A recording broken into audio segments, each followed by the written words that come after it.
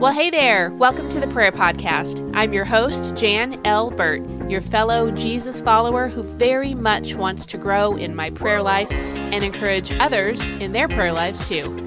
Here on the Prayer Podcast, we learn what the Bible has to say about prayer, and then we apply it by actually praying. It's my privilege to join you on this prayer journey. Now, let's get to praying.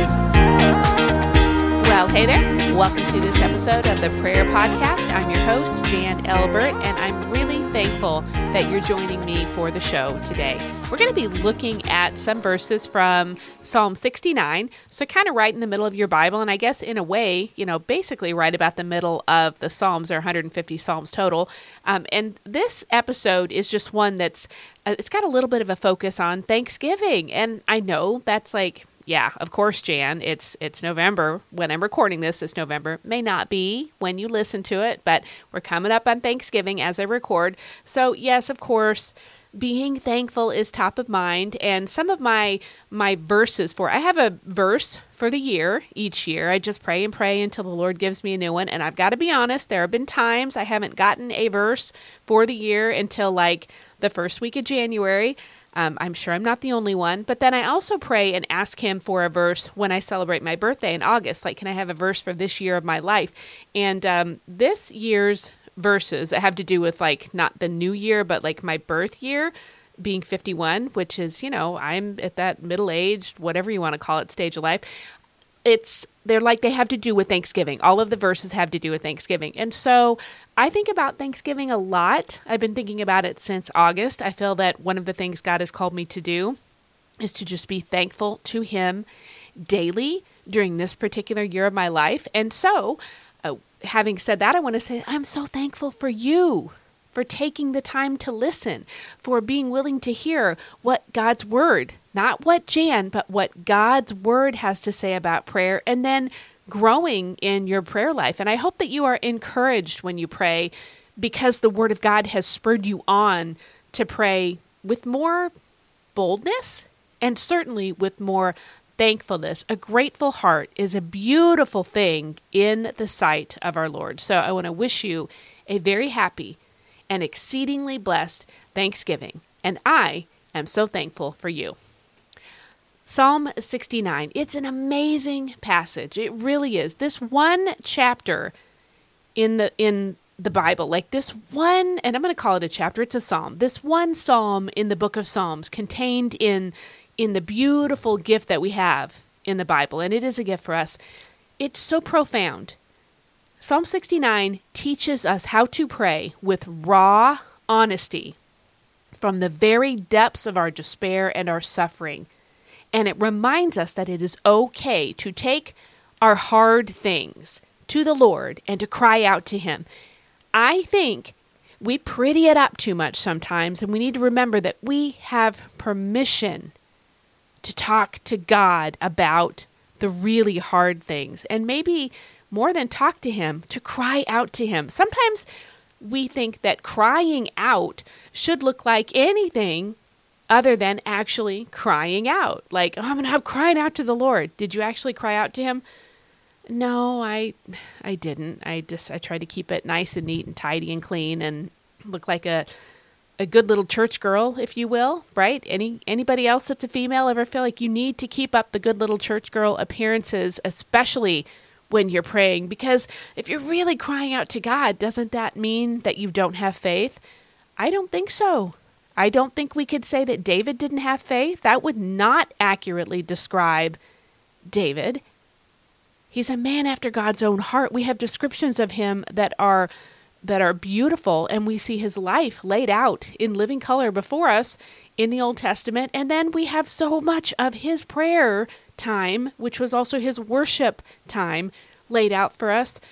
It's warts and all, you might say, in the Psalms. So I don't think it works if we want to cry out to God, but we don't want to actually cry out to Him.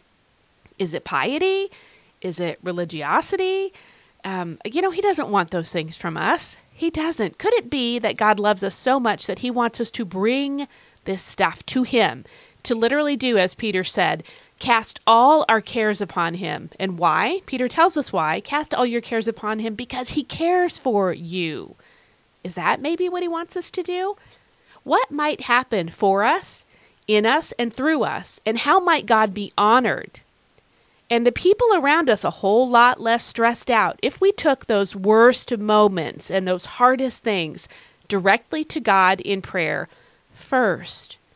Like not text about it, but pray about it. Not post about it, pray about it. Not gripe about it, pray about it. Not harbor it and hold on to it and grow resentful, maybe even bitter, which, a root of bitterness is just, man, ask the Holy Spirit to yank that thing out of you because it is just, it's toxic for you, for your walk with the Lord, for all your relationships, for your health, for your mental health, for your physical health. It's just toxic.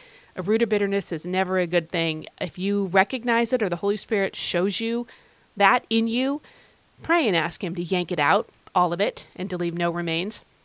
What might happen to the people around us if we would take those things to God and be honest, not worry so much about being perfectly cleaned up in our prayer time, but just share our heart with him. I'm not saying you unload on God. That's really not right. Read the book of Job if you want to have a little bit of a right perspective. And by the time you get to the end of the book of Job, it's like, oh, all right, I understand Job. I put my hand over my mouth. I can relate to Job in that. But David shows us we can pray to him. We can take those things to him in prayer, not accusing him, not yelling at him, not railing against God. No, not at all.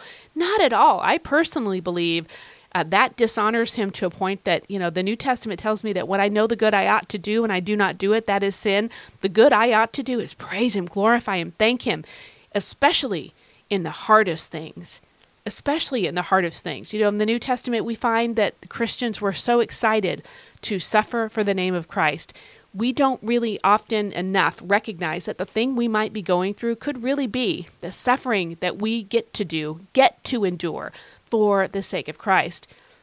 Maybe we need to do a little bit more celebrating and rejoicing and thanking God that we have the privilege of being counted worthy of suffering for his name, because it is being counted worthy.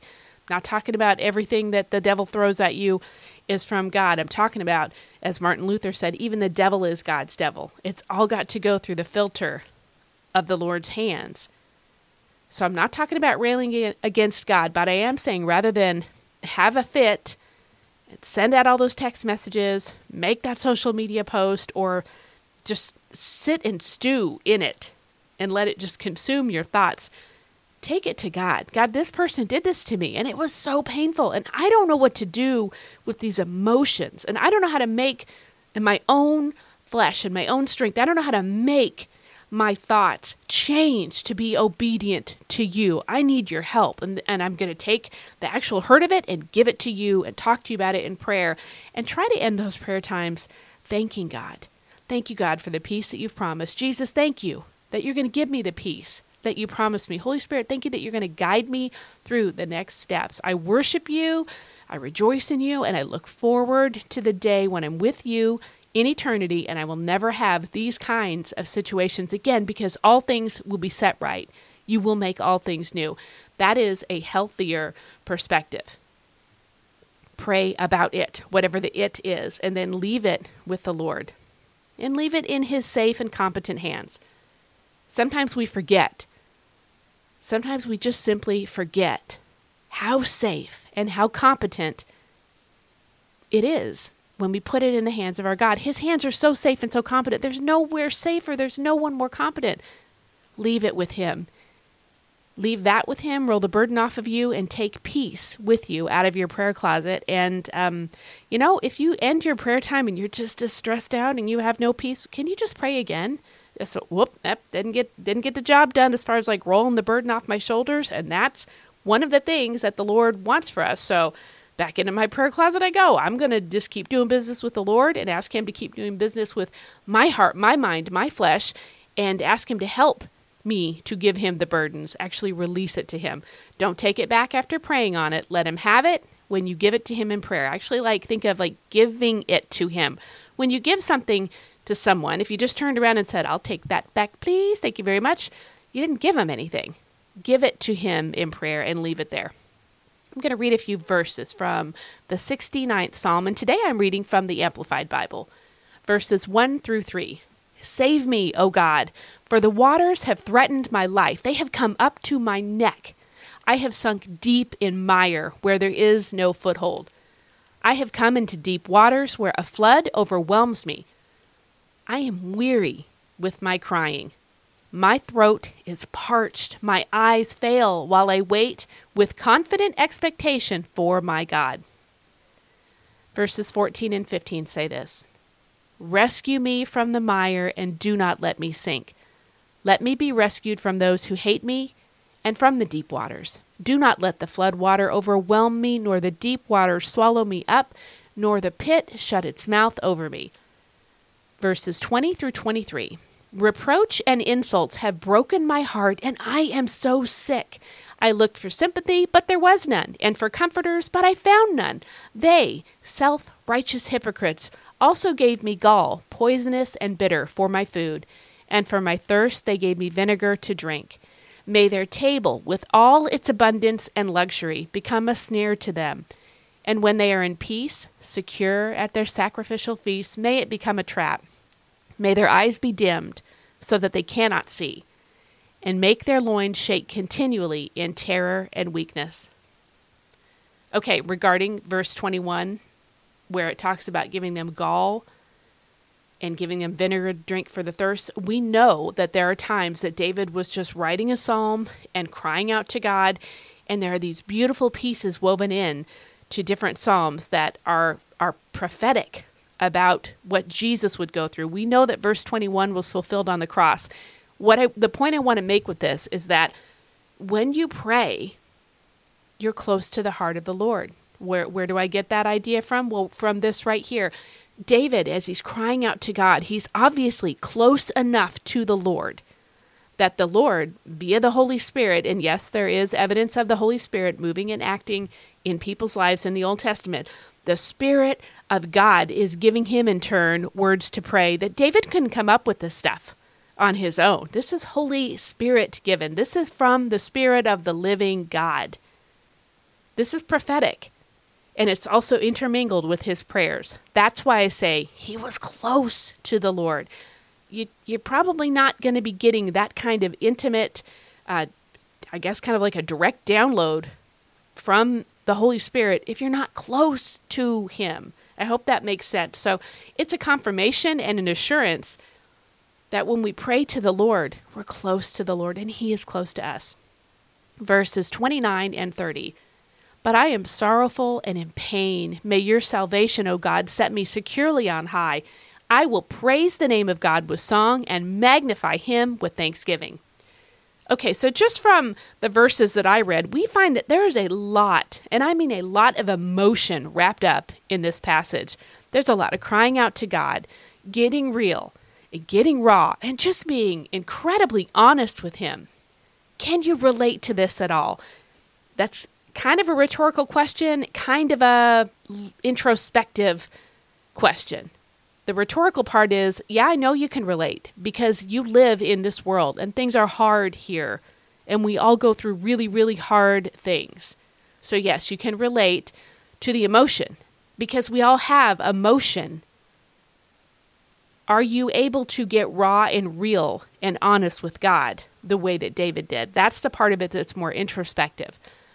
It's not, I guess able is maybe the wrong way to phrase it. Are you willing? And if you're willing, are you also able? If you're willing, he will enable you to really pour out your heart to him. And then look how David kind of ties it all together at the very end. I will praise the name of God with song and magnify him with thanksgiving. He doesn't say, if you'll do this for me. I think of Jacob and Esau, and Jacob had a moment where as he was fleeing from Esau, it's all the way back in Genesis, and he falls asleep and he sees the stairway to heaven, and he wakes up and he says, surely God was in this place, and I knew it not. I did not know it. And then he's like, well, I'm just going to kind of it's like, let's make a deal sort of a feeling here. And I know I'm paraphrasing, obviously. It doesn't say Jacob wanted to play let's make a deal. That's not in the Bible, but you get what I'm meaning. Like, if you will bless me in these ways, you'll be my God and I'll serve you forever. Now, on the way back, when Jacob is fleeing from Laban, because Jacob was a deceiver, And he thought he was pretty good at it, most likely. I'd kind of getting away with this stuff. I tricked my daddy into getting the birthright, blah, blah, blah. It's a whole nother issue. Esau had a hand to play in that, and so did their mama. But he still was a deceiver. His name means deceiver. It's just what it means. On the way back, as he's running from Laban, his uncle Laban, who was, a much better deceiver than him. The degree that Jacob was, it's like the ante got upped a lot, him dealing with Laban. So he's going back to Esau. There he has an experience with God where he wrestles with God all night and the Lord touches his hip. Jacob walked with a limp for the rest of his life as an absolute 100%, you can't deny it, proof daily. He felt it. If he walked with a limp, I'm thinking he was feeling it. You know what I mean? Anybody ever find themselves limping? You limp because it hurts. You don't limp because you want to. Something is uncomfortable, and so you limp. He knew with every step he took for the rest of his life, I had an encounter with God. He said, I won't let you go unless you bless me. Different kind of a dynamic there from going in. Jacob, let's make a deal. If you do this for me, then I'll serve you to the way out. It kind of was like, I'm not letting you go. I'm not letting you go. And the Lord touched his hip and put his mark on him. Sometimes God's mark on us comes with a limp, and that limp can end up being the most beautiful thing in our life. And maybe not for everybody looking at us limping, but for us personally, it's like, I know how I got that limp.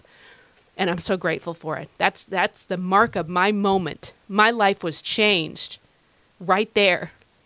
Everything changed. I had my moment with God, and his life was changed. God said, your name is no longer Jacob.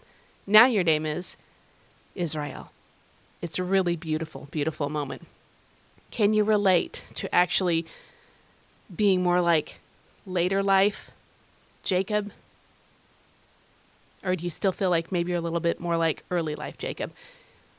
I'm going to say this with as much kindness and caution as I can, and from a place of my own genuine empathy and understanding and perspective. The holidays can be really, really hard for a lot of people. They just can be. It's just the truth. For a myriad of reasons, they can be really hard. Be a little tender and sensitive. Be prayerful and mindful. Be listening in the craziness and the busyness and so much to do. Just be listening for the Holy Spirit to kind of give you just wisdom and counsel as you're dealing with people. You don't know why people might be struggling.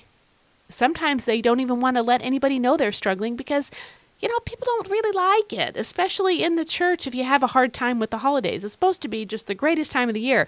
I'll counter that with, I think Easter is our big holiday, right? He is risen. He is risen indeed. But I will say, there's an expectation, or it can feel like it. And just be sensitive. Let the Holy Spirit lead. The holidays are just hard for so many people in and out of the church, everywhere you go, at work, at the gas station, everywhere you go, you could potentially be dealing with somebody who's really having a hard time because of the time of year it is. On a personal note, my father died right before Thanksgiving when I was 15 years old, and it was difficult. And then add some other losses to that had to do with that time of year. And, November through December, they just were not my favorites for a hunk of time, for several years, probably about 5 years. It was like, this is just hard. I did not love this time of year that we're in right now. Having my own family, my husband and I, it just changes things. We began to rebuild this time of year. Or I guess in my mind, I began to choose to rebuild this time of year, if you would. And of course, with the Lord's help, it's not so hard now. In fact, I would say it's not hard at all. But I did have a moment of being honest with God about some hard things in my life. And that was helpful as I began to walk through it with him, work through it with him, let him comfort me, heal me, encourage me. But not everybody is there. See, that's where my journey took me. A lot of people are still in the hard place. If you need to spend some time with the Lord, to just share your heart with him in prayer, be honest. Do that. Take that time. Carve out that time. We don't make time, only God does, but we can take the time he's given us and choose to use it well. If that means you've got to take a really long walk, if you've got to go for a drive, if you need to just go drive your car to the grocery store, sit in the parking lot and spend that time with the Lord and then drive back. Even if you don't need anything other than a gallon of milk and you just spend the rest of the time sitting there with the Lord, go ahead and take it. I give you permission. You have permission. Share with him in prayer, be honest, and know that he's going to hear you. And what he did for me is he heard me, he helped me, he changed me. And he began to bring restoration and beauty out of something that was painful. He can do the same for you because he's no respecter of men. My prayer for you this Thanksgiving and moving forward on toward Christmas and then into the new year, I am praying, and I have prayed as I prepared for this episode, and I will pray again after I wrap up the recording of this episode. My prayer is that this Christmas will be a season where God brings you healing, where he really does help you in ways that you just know it's him. And those ways may not have anything to do with anything that you can actually feel or touch. It may all be internal, like it's from God, and it's just for you, and super special and precious to you, that he holds you close as he comforts you, that he blesses you in every way that will be meaningful to you and that will be most glorifying to him and draw you closer to him, that he'll change you and set your feet on solid ground. And by change you, I don't mean there's something wrong with you. I mean, I can do this and it's not so heavy anymore. And I'm changed. I'm changed. That's a good place to be. And as I just spoke about those words, that really was my prayer over you today. I'm not going to out loud write down, pray them again over you. I prayed before. As I spoke them, I was thinking this is a prayer for every listener, and I will pray afterward. But this is where I'm going to leave it today. I'm expecting God to hear me. I'm believing him for an answer on your behalf. Lord bless you and be near to you this holiday season. And I'll see you back here next time. Thanks again for joining me today. Bye-bye.